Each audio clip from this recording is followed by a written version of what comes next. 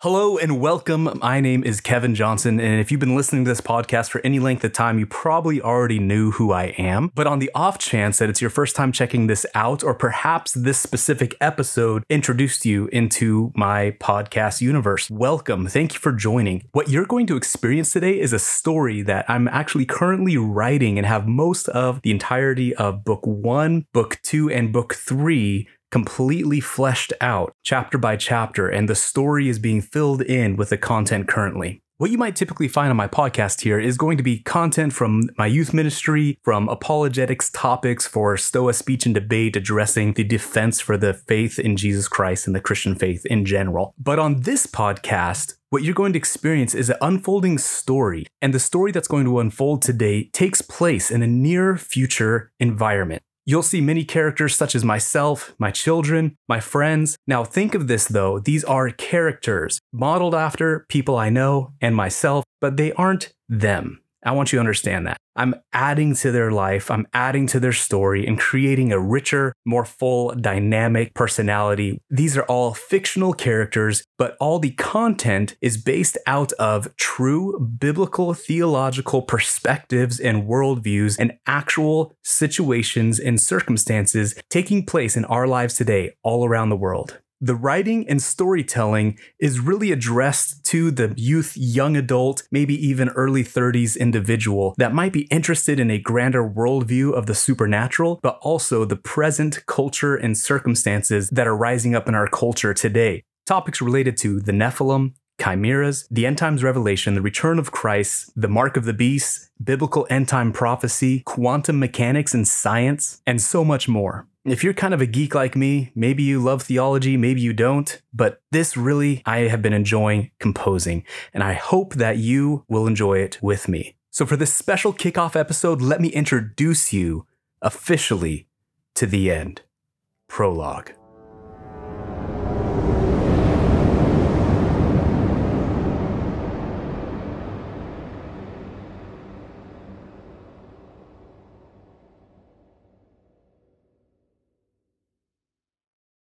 The End. Prologue. And this gospel of the kingdom shall be preached in all the world for a witness unto all nations, and then the end shall come. Matthew 24:14.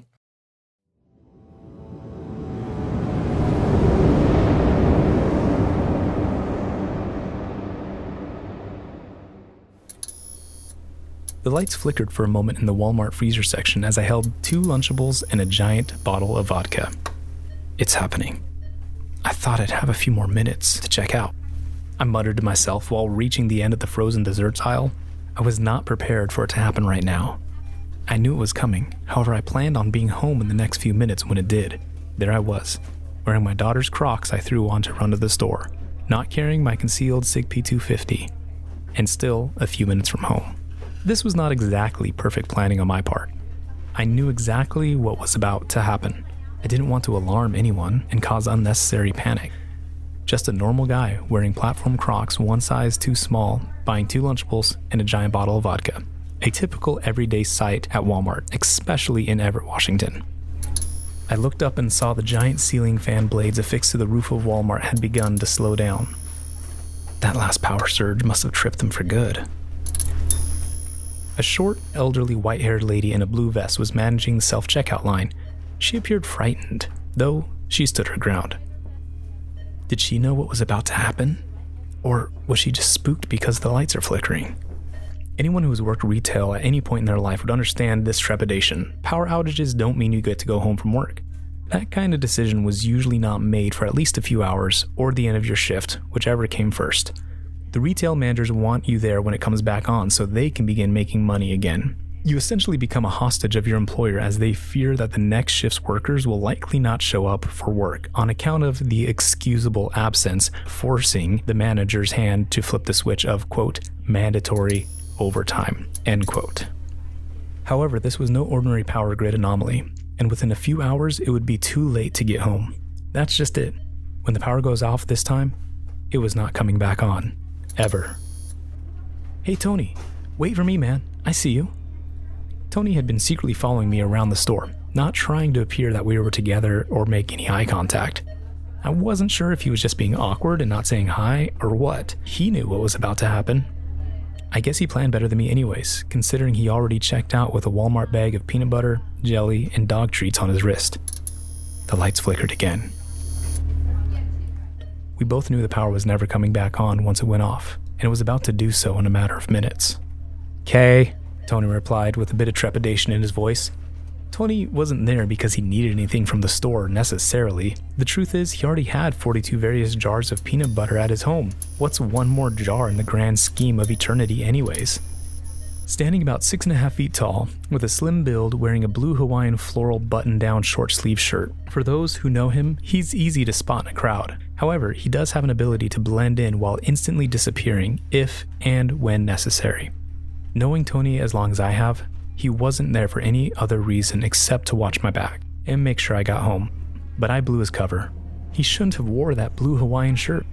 It was like tailing someone in a car with your brights on, at least for me. He might have slipped past unseen by me if he had just worn his typical weeb attire featuring some obscure anime character infamous among fellow weebs with an affinity for subtitled Japanese animation, but completely unknown to the average, less cultured collective. Beep.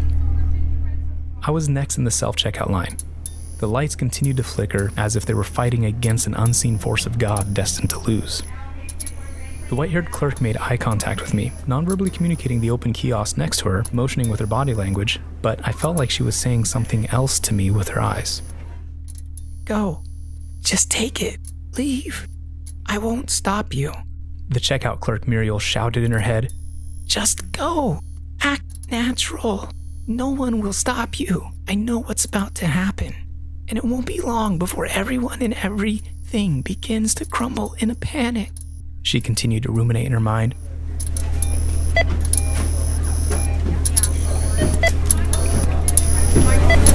Click. You could hardly tell the power was off. It was midday, with giant storefront windows, dozens of skylights down every aisle. If it weren't for the slight color change of light from brilliant white to a more normal, natural blue and yellow tone, you might otherwise had never noticed anything was different at all. There were no storms outside, no tornadoes, hurricanes, or A-bombs going off causing this grid shutdown. It just went off. I looked back down at Muriel after staring at the beginning of this new world. "Go! Please, go!" Her eyes changed in an instant from near urgency and panic to sadness and empathy. My internal convictions gripped me. I'm a pastor. A youth pastor, no less. Not only am I about to steal, I'm stealing a giant bottle of vodka. Lord, why couldn't you have kept the power on for just a minute longer? I wanted to pay for these things. I have the money. Well, I had the money. In a society that runs on electricity, how would I ever prove I had or access my money from my bank account ever again? Blockchain technology only works if you have a network. You can't track that on ledgers and spreadsheets. Not that I can recall the last time I thought of numbers in my bank account as something of real value. It was just that, numbers. How many numbers does someone want in exchange for the thing I want? Money had no actual value for a long, long time. Don't believe me? Try taking your encrypted blockchain flashcard wallet anywhere now that the power grid was never coming back on and ask someone to trade it with you. Things like SD cards, computers, iPads, and smartphones were less than worthless now. The border between magic and science that kept them running was now gone forever. I reached into my pocket and felt 2 crisp $1 bills and a couple coins. Dollar bills had no real value beyond something to wipe your butt with, even before the power shut down. Almost nowhere would take cash payments anymore, and even when they did, you had to have exact change. But coins, on the other hand, that was something. I remember I used to have a 2.5 foot tall plastic Coke bottle full of spare change when I was a kid in the 90s. Man, back then all I wanted to do was fill it up, take it to one of those new coin exchange stations at the grocery store, and cash it in for more paper money. Coins were the only thing of value now. Who knew a whole 50-cent piece would be worth the equivalent of 1 Bitcoin soon? But since the change shortage that began in 2020, the elites have been hoarding them. They funded the buyouts for the government, the medical support, and the emergency relief funds, overinflating the market with their trillions of dollars that were just numbers, which then flooded the market with more money than we had printed. Printing money on paper was one thing, but coins was a whole different process. Please give exact change. No change available. Electronic payments only. We saw this for years, and everyone just understood and stopped caring about spare change. It was easier to erase everyone's financial status when no one used cash anymore. Just numbers directly deposited, transferred, exchanged, earned, and spent. The system just kept running on autopilot, even though there was nothing backing any of it for quite some time.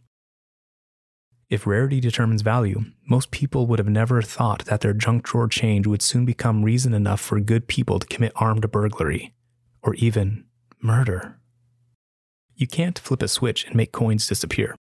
Having mined so deep for so long, obtaining new rare materials like zinc, copper, nickel, manganese, or silver in the case of a real silver dollar, that would be near impossible without the use of electricity to run our massive excavation equipment. And even if you obtain new raw materials or recycled ones and somehow gained access to a mint to forge your own coins, everything runs on hydraulics and electricity. To say the least, making new, authentic coins was not going to be happening anytime soon. Nonetheless, even when people smelt their own with casts and metallurgy, heads will roll if you're caught spending counterfeits. Only the authentic coins minted before the shutdown will have any value in the long run. I pulled the dollars and coins out of my pockets, wanting to give something to justify my conscience. Moments ago, I would have just tapped my phone on the kiosk and paid in full, letting the blockchain confirm the transaction and be on my way seconds later. But that was forever gone, and the soon-to-be value of the coins I was about to hand over far exceeded that of one bottle of vodka and 2 Lunchables. At this present moment, however, it was just $2.37. I handed Muriel the money, against my better judgment, knowing that the 37 cents was going to be a later argument with my wife and family, as we both knew it could be enough for a few months' worth of food and water. But my old way of thinking kept me caught in my convictions, and I just couldn't walk out without paying something. Put that away and go, Muriel shuddered. We both know I won't be alive long enough for you to return the favor, but I will see you again soon, when we all return. Muriel leaned in even closer.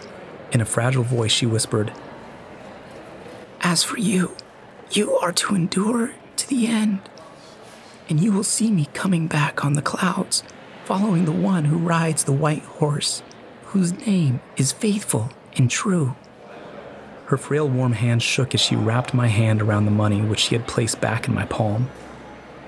That was the first and last time I would see her until that day she spoke of to come. Looking over at Tony again, we made eye contact as I nodded. He followed me with his bag through the exit and into the parking lot, where we started our 4-mile walk back to my house. We abandoned our cars, dropping our keys in the trash receptacles just outside the doors. Attention Walmart shoppers, the power seems to be temporarily down. There must be some construction or something that is causing this momentary delay. We are accepting exact change payments on aisles 1 through 7. Thank you for your patience while we get our emergency generators running. Then we can resume regular payments. Everyone in the store complied and kept shopping, filling their baskets as normal.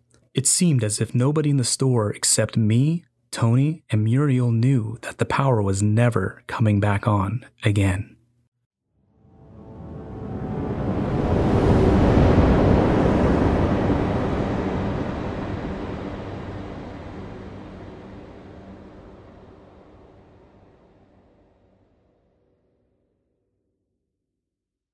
All right, everybody, that's it. I hope you've enjoyed as much as I enjoyed creating it. And the exciting part is I've only enjoyed creating the episodes, the audio, the environment they're written in, even more and more every episode as it goes down. Now, I'm not releasing this entire book just yet. You'll look forward to it come October is my goal to begin releasing it on a weekly basis so you can join the serialized Podio drama. If you'd like more information, be sure to follow me on Instagram at kevin.scott.johnson or go to the website blog for this podcast, which is PKJ and Yahweh, that is YHWH at wordpress.com. And pretty soon I'll be unlocking just pkjandYahweh.com. It's already purchased. I just need to activate it to the WordPress site. With all that said, if you like this, please share it with a friend. Send it to somebody. I can't wait to share the next episode with you. God bless.